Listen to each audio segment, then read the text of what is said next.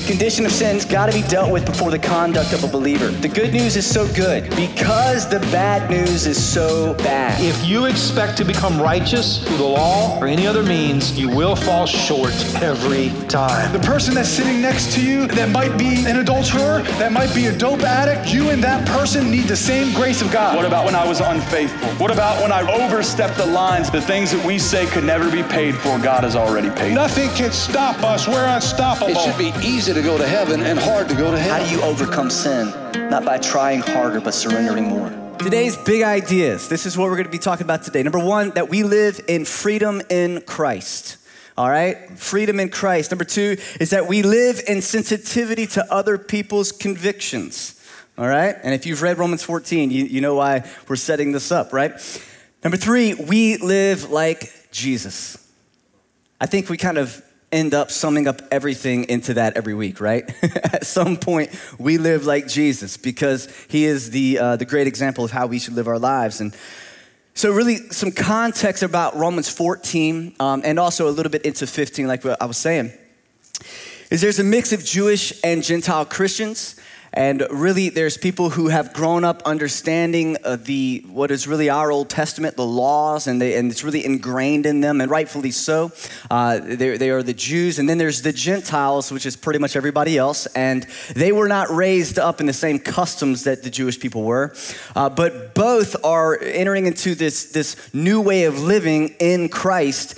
And so it's beginning to cause some issues of how that's supposed to look and sound and, be like. And so you've got just a cultural, conflict is really what's going on. And so Paul's mediating this conversation. So the ceremonial laws or the sacrificial system that we've talked about over the last few months, it's been fulfilled by Jesus. The civil laws have changed. All right, the governments have changed. And so some of the things that the way that the Jewish people would live is no longer really in place for them. The Gentile Christians who have never been under the Jewish law are living in the freedom they have in Christ, and some of the Jews are having a hard time letting go of the way that they lived, and there's a lot of conflict, And here's the deal.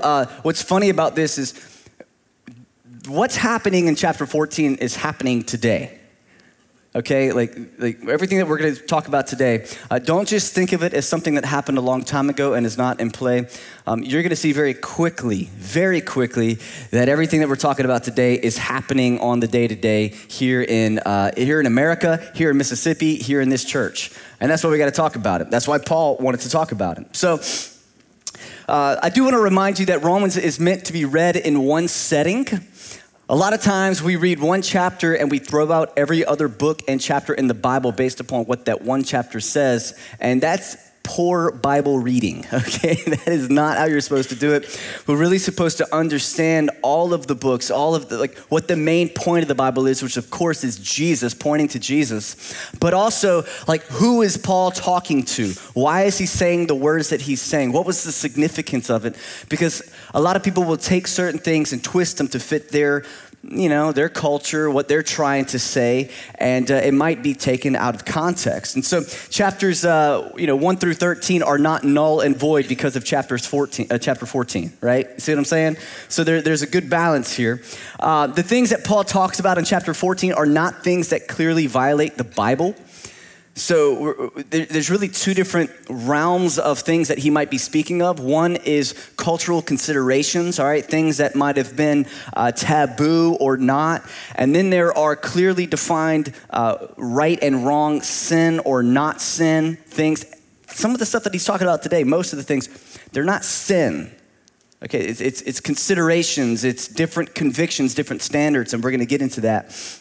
And he's showing us that we should be careful how we impose our interpretations and opinions on other believers concerning Christian ethics, and also shows us how we can live together in unity despite varying opinions. Did y'all know that was possible? Did you know that you could completely disagree with somebody and yet still like to be in the room with them? I'm telling you, it's possible. All right? So despite what we might feel. Chapter 14, verse 1. Here we go. As for the one who is weak in faith, welcome him, but do not quarrel over opinions. Do not quarrel over opinions. Don't fight. Don't argue. Don't bicker over opinions. Now, again, We know that there are non-negotiables that we must agree on. As believers, there are certain things that we must agree on. There's doctrinal beliefs. If you're wondering what ours are, you can go to northwood.tv/beliefs, and you can find what we believe there. But there's doctrine. There's also Christian living that we must agree on. And what I mean by that is righteous versus unrighteous living. All right? Works of the flesh versus fruit of the Spirit. There are some clear delineations. I'll get into some things in a little bit, but our honor code is really built around those. We have an honor code here at Northwood Church, and for those who are on teams and especially in leadership. And it's no, outlandish rules and regulations. It's actually just what the Bible says, right? And so we're pretty proud about that. It's like, so what are your rules? Well, we read the Bible and we look at what it says, and then that's how we model our lives. And so I know it's crazy, but it's just something we tend to do. But you know what I'm talking about. There are works of the flesh. We've gone over there those in depth. However, here Paul is talking about opinions, non-essentials, negotiables, gray areas, right? He says, guys, don't fight over opinions or attack those with sensitive consciences. He says, be respectful of one another. Don't attack one another. And again, there's Jews and Gentiles, and these really two different types of people who have two different extremes in the way that they live. Jews potentially lean more towards the don't do anythings. There were the people that you can't do anything, you know what I'm saying, the rules and the checklist, and that's kind of how they lived. And then the Gentiles potentially kind of more leaned into the you can do whatever you want category. The you can't do anything, and I can do anything I want, right? And those extremes are actually both weak, and that's really what Paul is saying. It's not weak or strong in regards to how much you do or don't do. Or if you're a monk, like, oh, he's really strong. He's not talking about that. He's actually saying that in the extremes, both are actually weak. They're both weak, and we'll kind of explain that in a second. He categorizes a lot of things as opinions, not doctrinal foundations. And this is important that we get this because this is going to set up the trajectory for the rest of this message. Things that are not clearly outlined in the Bible, and there's no way to prove who's right and who's wrong. Did y'all know that there's things in the Bible, standards, and people label things as Christian living or not Christian living, and some of those things are not actually that. It's not sin. But it's people that begin to champion certain things and certain actions, and they say, well, and some of it's built out of care and consideration. Basically, if you take this first step, if you take 10 more steps in that direction, you might fall off the cliff, right? Like there's danger, so don't take the first step. Well, that's a slippery slope. It's a slippery slope. It's out of care, but it's sort of like telling somebody it's the Grand Canyon, don't go all the way to the rail to look over the Grand Canyon because you might slip. So why don't you stay about 50 feet away from the edge? It's like, I could have just looked at pictures, man. You know what I'm saying? Anyway. You know what I'm saying? It's like, you might. It's like, well, I appreciate that, but what does the Bible say? And then these opinions, they're generally very personal. A lot of times these opinions are shaped by bad experiences. If you were raised in a home that had certain situations going on, whenever you get older, you want to stay as far away from that situation as possible. And you can actually read the Bible through that lens and begin to build up structures and towers, and it's really unnecessary. But they're deeply held beliefs, and they can cause division in our relationships. And Paul's experiencing this. He gives examples of two culturally relevant opinions: what to eat and what days to observe. What to eat, and you're like, what is the big deal about that? Well, they had temples back in the day, where people would bring food and they would offer meat to idols, all right, false gods. And what would happen is these people would take the meat, maybe they'd have sort of restaurants around the temples, or maybe people would go buy the meat from the temple, or these markets around the temple, and they'd bring them to parties or whatever. Maybe it's a birthday party. I'm gonna go get some steaks, you know what I'm saying? Give me the good stuff down at the temple, the local temple. And that's kind of like their meat market, and that's where they went, and they bought the meat and they bring it home and they'd eat. And So you had the Jews who were like, we can't eat meat. Most of us we can't eat meat definitely offered to idols. Can't do that. That would be crossing the line. And so then they begin to tell these Gentile Christians, you can't eat this meat. And the Gentiles are like, huh? Dude, that's the best meat around. Like that's the best steak. If like you want good steak, that's where you go. All right. And so but they were deeply held convictions. Most of you in this room, if you saw somebody take a slab of meat and pray to some God, and then you'd be like, I don't want to touch that. I don't want to eat that meat. You know what I'm saying? It's been offered to an idol. But the reality is that it's a false idol, right? Paul's going to lay some groundwork here. One person believes, in verse 2, one person believes, has faith that he may eat anything, while the weak person eats only vegetables. Now, I almost made a vegan joke there, but I decided not to because some of you maybe are that, but anyway. Let not the one who eats despise the one who abstains, and let not the one who abstains pass judgment on the one who eats, for God has welcomed him.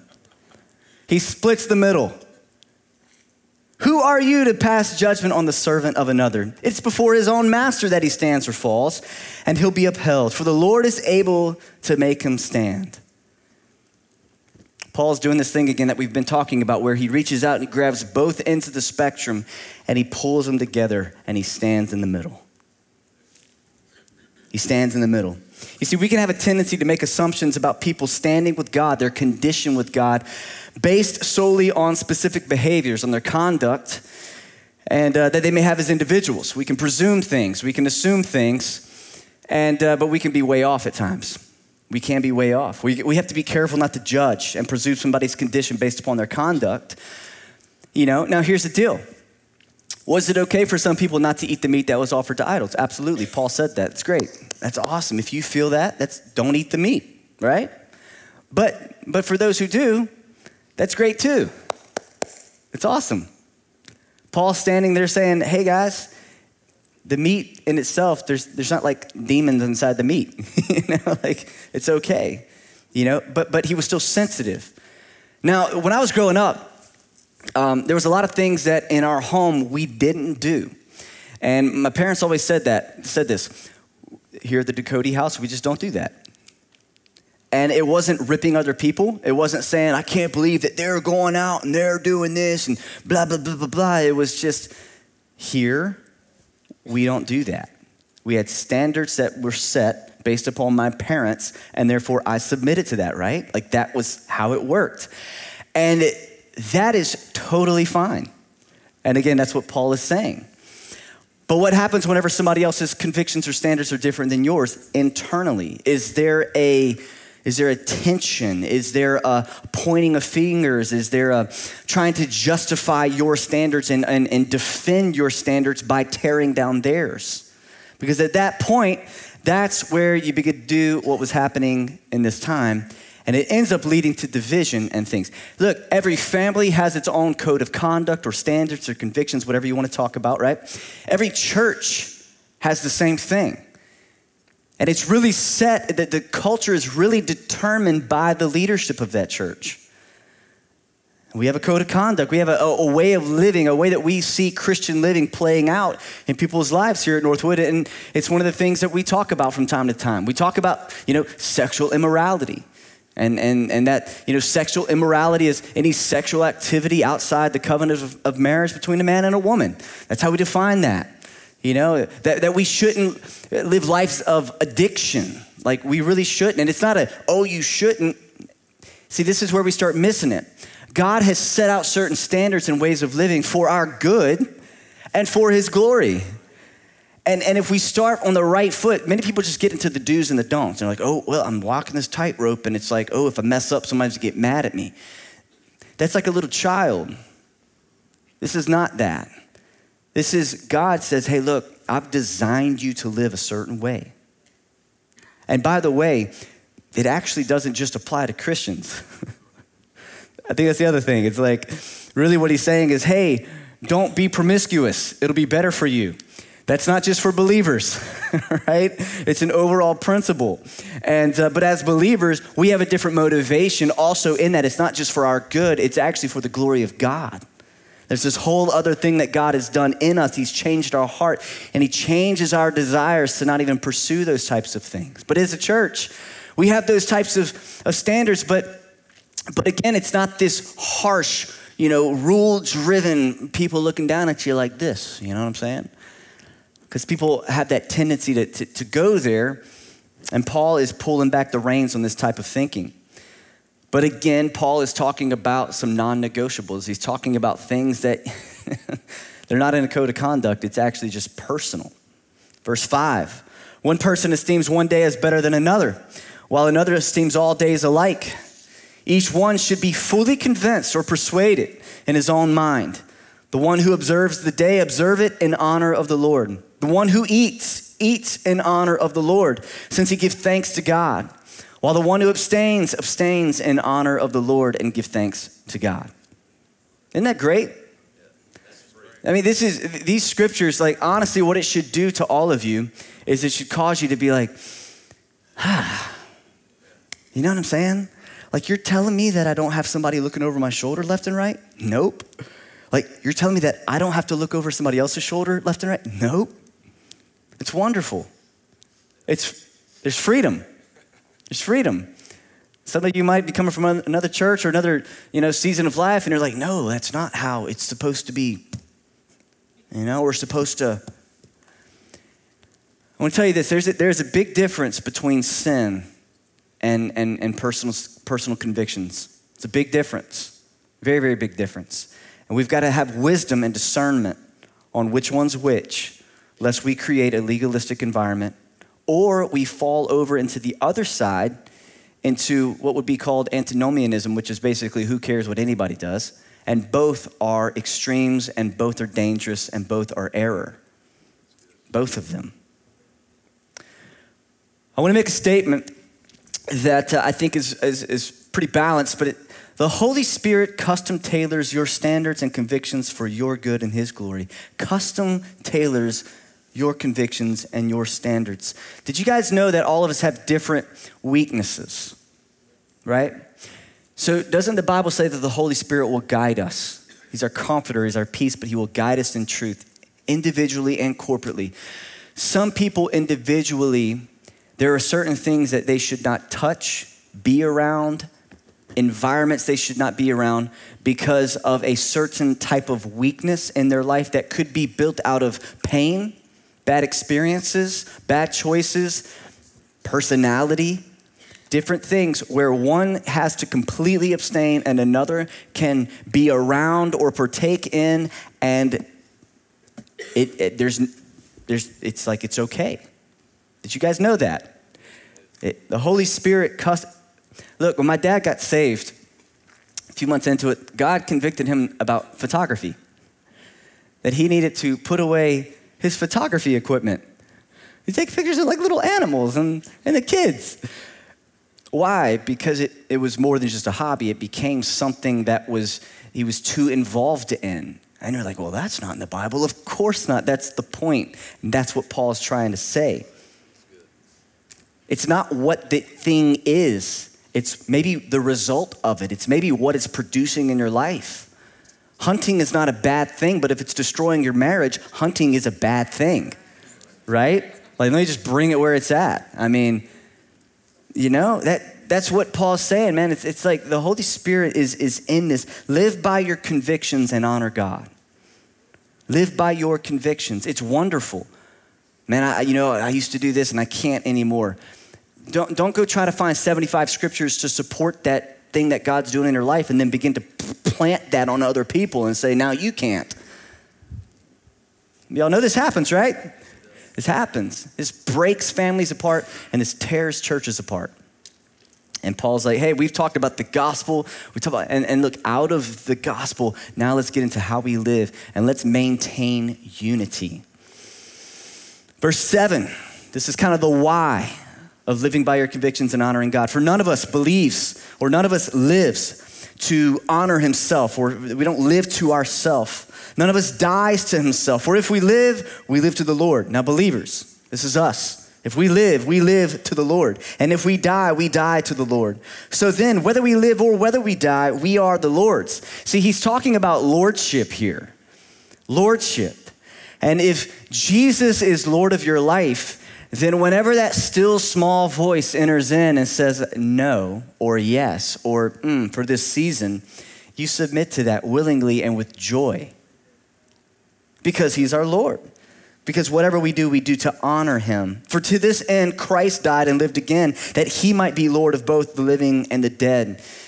Come on, guys, we are not our own. We belong to Christ. We belong to him. He's Lord, and we live to honor him, not ourselves. Verse 10, but why do you pass judgment on your brother? Or you, why do you despise your brother? Basically, what's your motivation whenever you have that thing come up inside of you to point a finger? And he's talked about judgment, condemning people quite a few times. And he questions this motive of why. For we will all stand before the judgment seat of God.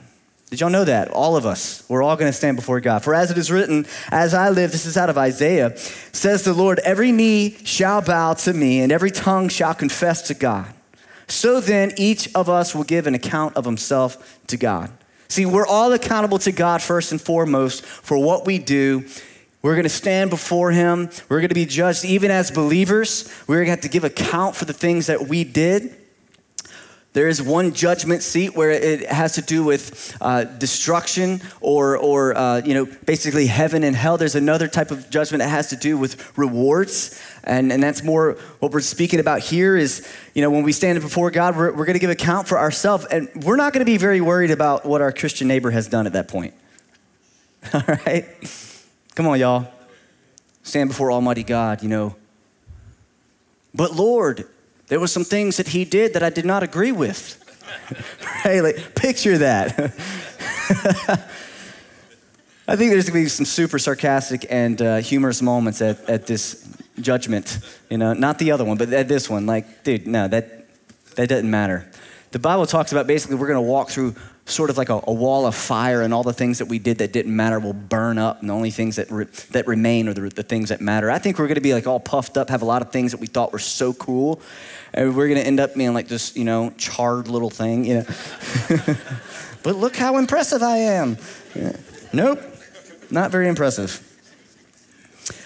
Let me read this to you. While the church must be uncompromising in its stance against activities that are expressly forbidden by Scripture, sexual immorality, murder, lying, all of these types of things, it should not create additional rules and regulations and give them equal standing with God's law. Many times Christians base their moral judgments on opinion, personal dislikes, or cultural bias rather than the Word of God, right? Still, other Christians don't know what the Bible says. They don't have a clue. But they say they are Christians and they create a new code of conduct that's completely sinful, but yet they give the stamp of approval on it. Have you ever noticed that? Those that don't know the Word of God speak about it so defiantly. Well, God says not to judge. And that's all they know. They don't know the context of it. They don't care to know the context of it. Really what it is they want to do what they want to do. And honestly, people that are on that extreme, I question kind of where they're at in their relationship with God based upon those sorts of statements, right? There's a balance here. There's a tension here in all of this.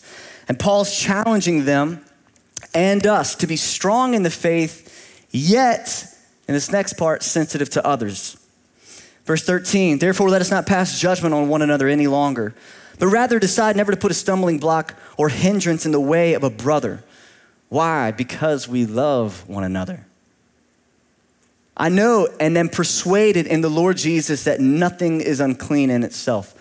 Paul's like, I've had a few revelations from my Jewish background into where I'm at now as a Christian. And man, when everything was unclean and there was rules and regulations, I now see that in itself, he's saying in the context of what we're talking about, none of that was really unclean, but it is unclean for anyone who thinks it unclean.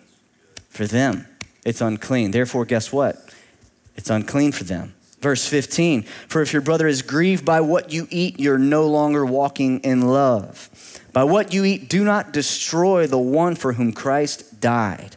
So do not let what you regard as good be spoken of as evil, for the kingdom of God is not a matter of eating and drinking, but of righteousness and peace and joy in the Holy Spirit. So he starts off talking about a strong and a weak Christian and really how even strong and weak Christians can cause their brothers to stumble. But let me say this seemingly strong but actually weak and insensitive Christian may flaunt his or her freedom and unintentionally offend others' consciences. They may champion things and push things forward and almost like make people feel that if they don't, then something's wrong with them. Like, that's actually very weak, even though it seems so strong. What a weak faith. What a weak way of approaching situations. On the other end, the seemingly scrupulous, right? Like the person that has high standards and high morals and very attentive to details, but actually weak and insensitive Christian may try to fence others in with petty rules and regulations that are based on opinions, thus causing dissension. Extremes. Person's flaunting it like, dude, come on, man. The other person's like, you can't do anything. You can't even walk out your house. Like what, I have a TV in my house, and did you know that there's a lot of people still today that are actually against having TVs in their home? You're like, what? Yes, it's a big deal for some people. And that's extreme, but there's other people that will put that on people. It's just one example. But because of love for them, for each other, we have to pay attention to how other behavior affects people. How does it affect people? Whoever thus serves Christ is acceptable to God and approved by men. So then, let us pursue what makes for peace and for mutual upbuilding. What builds up the body of Christ? What builds up those around you? What kind of actions, what kind of conversations build people up? Do not, a command, for the sake of food, destroy the work of God. Don't do it. Now he's talking about meat offered to idols. Let's expand that. Use your intellect right now. What other things are there that you can destroy relationships over that Paul would be telling you, stop? Should we fight for absolutes? Should we stand for absolutes? And yes. What about the things that don't matter as much? Well, let's love one another. Don't destroy what God is doing in someone or yourself by creating disunity about things that don't matter in your church, in your family, in your relationships, wherever. It's not worth it. Everything is indeed clean, but it is wrong for anyone to make another stumble by what he eats. He's talking about being sensitive to other people's consciences. It is good not to eat meat or drink wine or do anything that causes your brother to stumble. And this is where people begin to take the scriptures and they begin to slap them on people and say, you can't do this. Here's the question. What causes a brother to stumble? And there's a spectrum to that. Because there is a scenario that plays out where literally anything you do could potentially cause someone to stumble. Anything. Everything. I use a credit card for the rewards that it gives. Maybe someone can't have a credit card because they'll go into financial debt and it'll ruin their whole life. Can I not use a credit card? Are you kidding me? Take that and apply that to many other things that you're thinking right now because it's the same exact scenario. You have to be very wise. Who are you around? If there's someone who's and you've grown up, they're an alcoholic, and if they're around that it will cause them to stumble back into this lifestyle, and you sit there and you hand them a beer, and then if they don't take it, you almost guilt them or mock them. And that moment, you are potentially causing a brother or a sister to fall. And there's a problem with that. There's a big problem with that. Sensitivity to others out of love for them and love and honor for God. That's what we're talking about.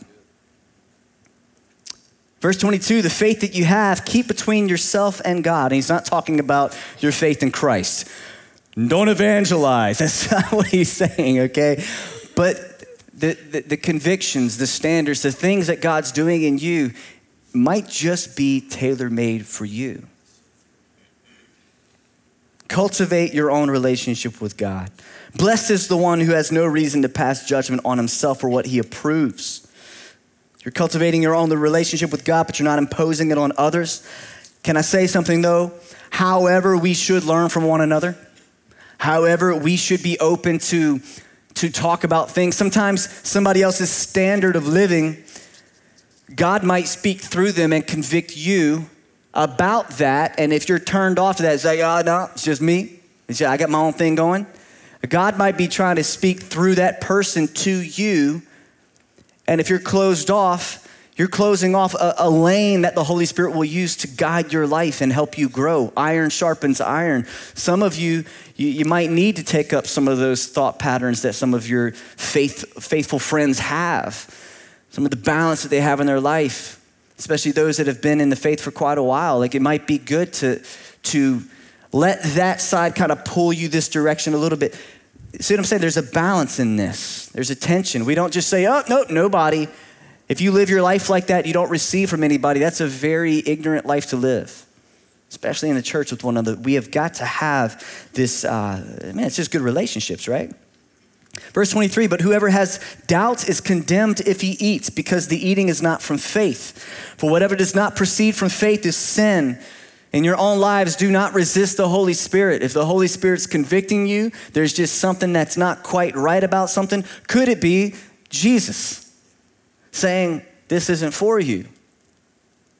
And if you resist that, you're resisting the Holy Spirit in your life. But have discernment to know if it's the Holy Spirit that's convicting you or some sort of man-made condemnation or man-made structure or system, or somebody's putting this on you. Have discernment. You'll notice today I'm not really giving you a whole lot of do this, don't do this. I'm not interested in that.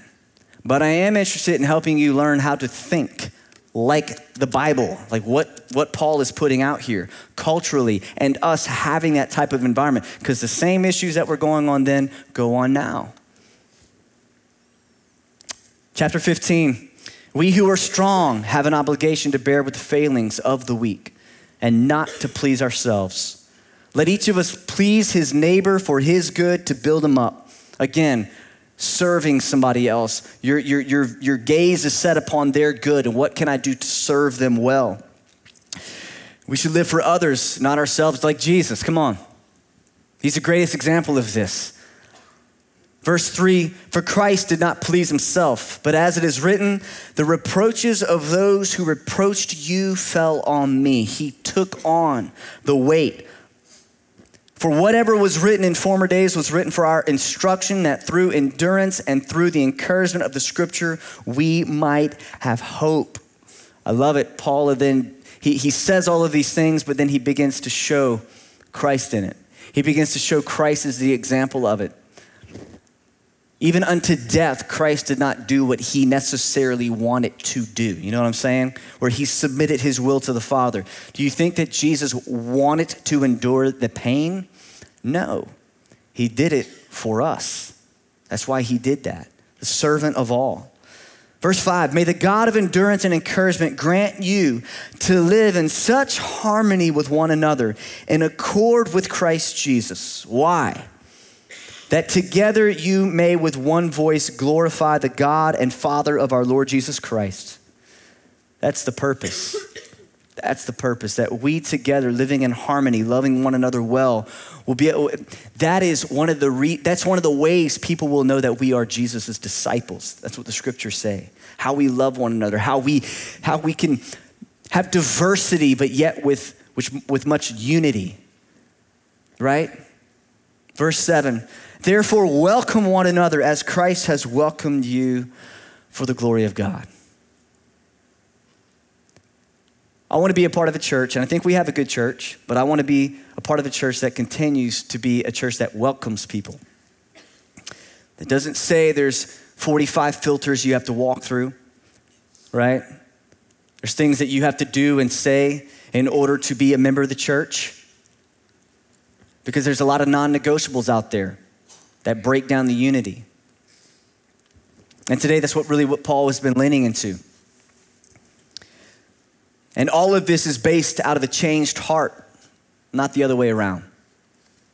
When we talk about unrighteous living and fruit of the Spirit, that phrase love, joy, peace, patience, kindness, gentleness, goodness, patience, all of these things. Self-control, it's fruits of the Spirit changing your heart. It's not a template that's applied to you and you force yourself to act away like a robot. No. Whenever your heart is changed, and this is what we started really talking about, your desires change. It's fruit of the Spirit.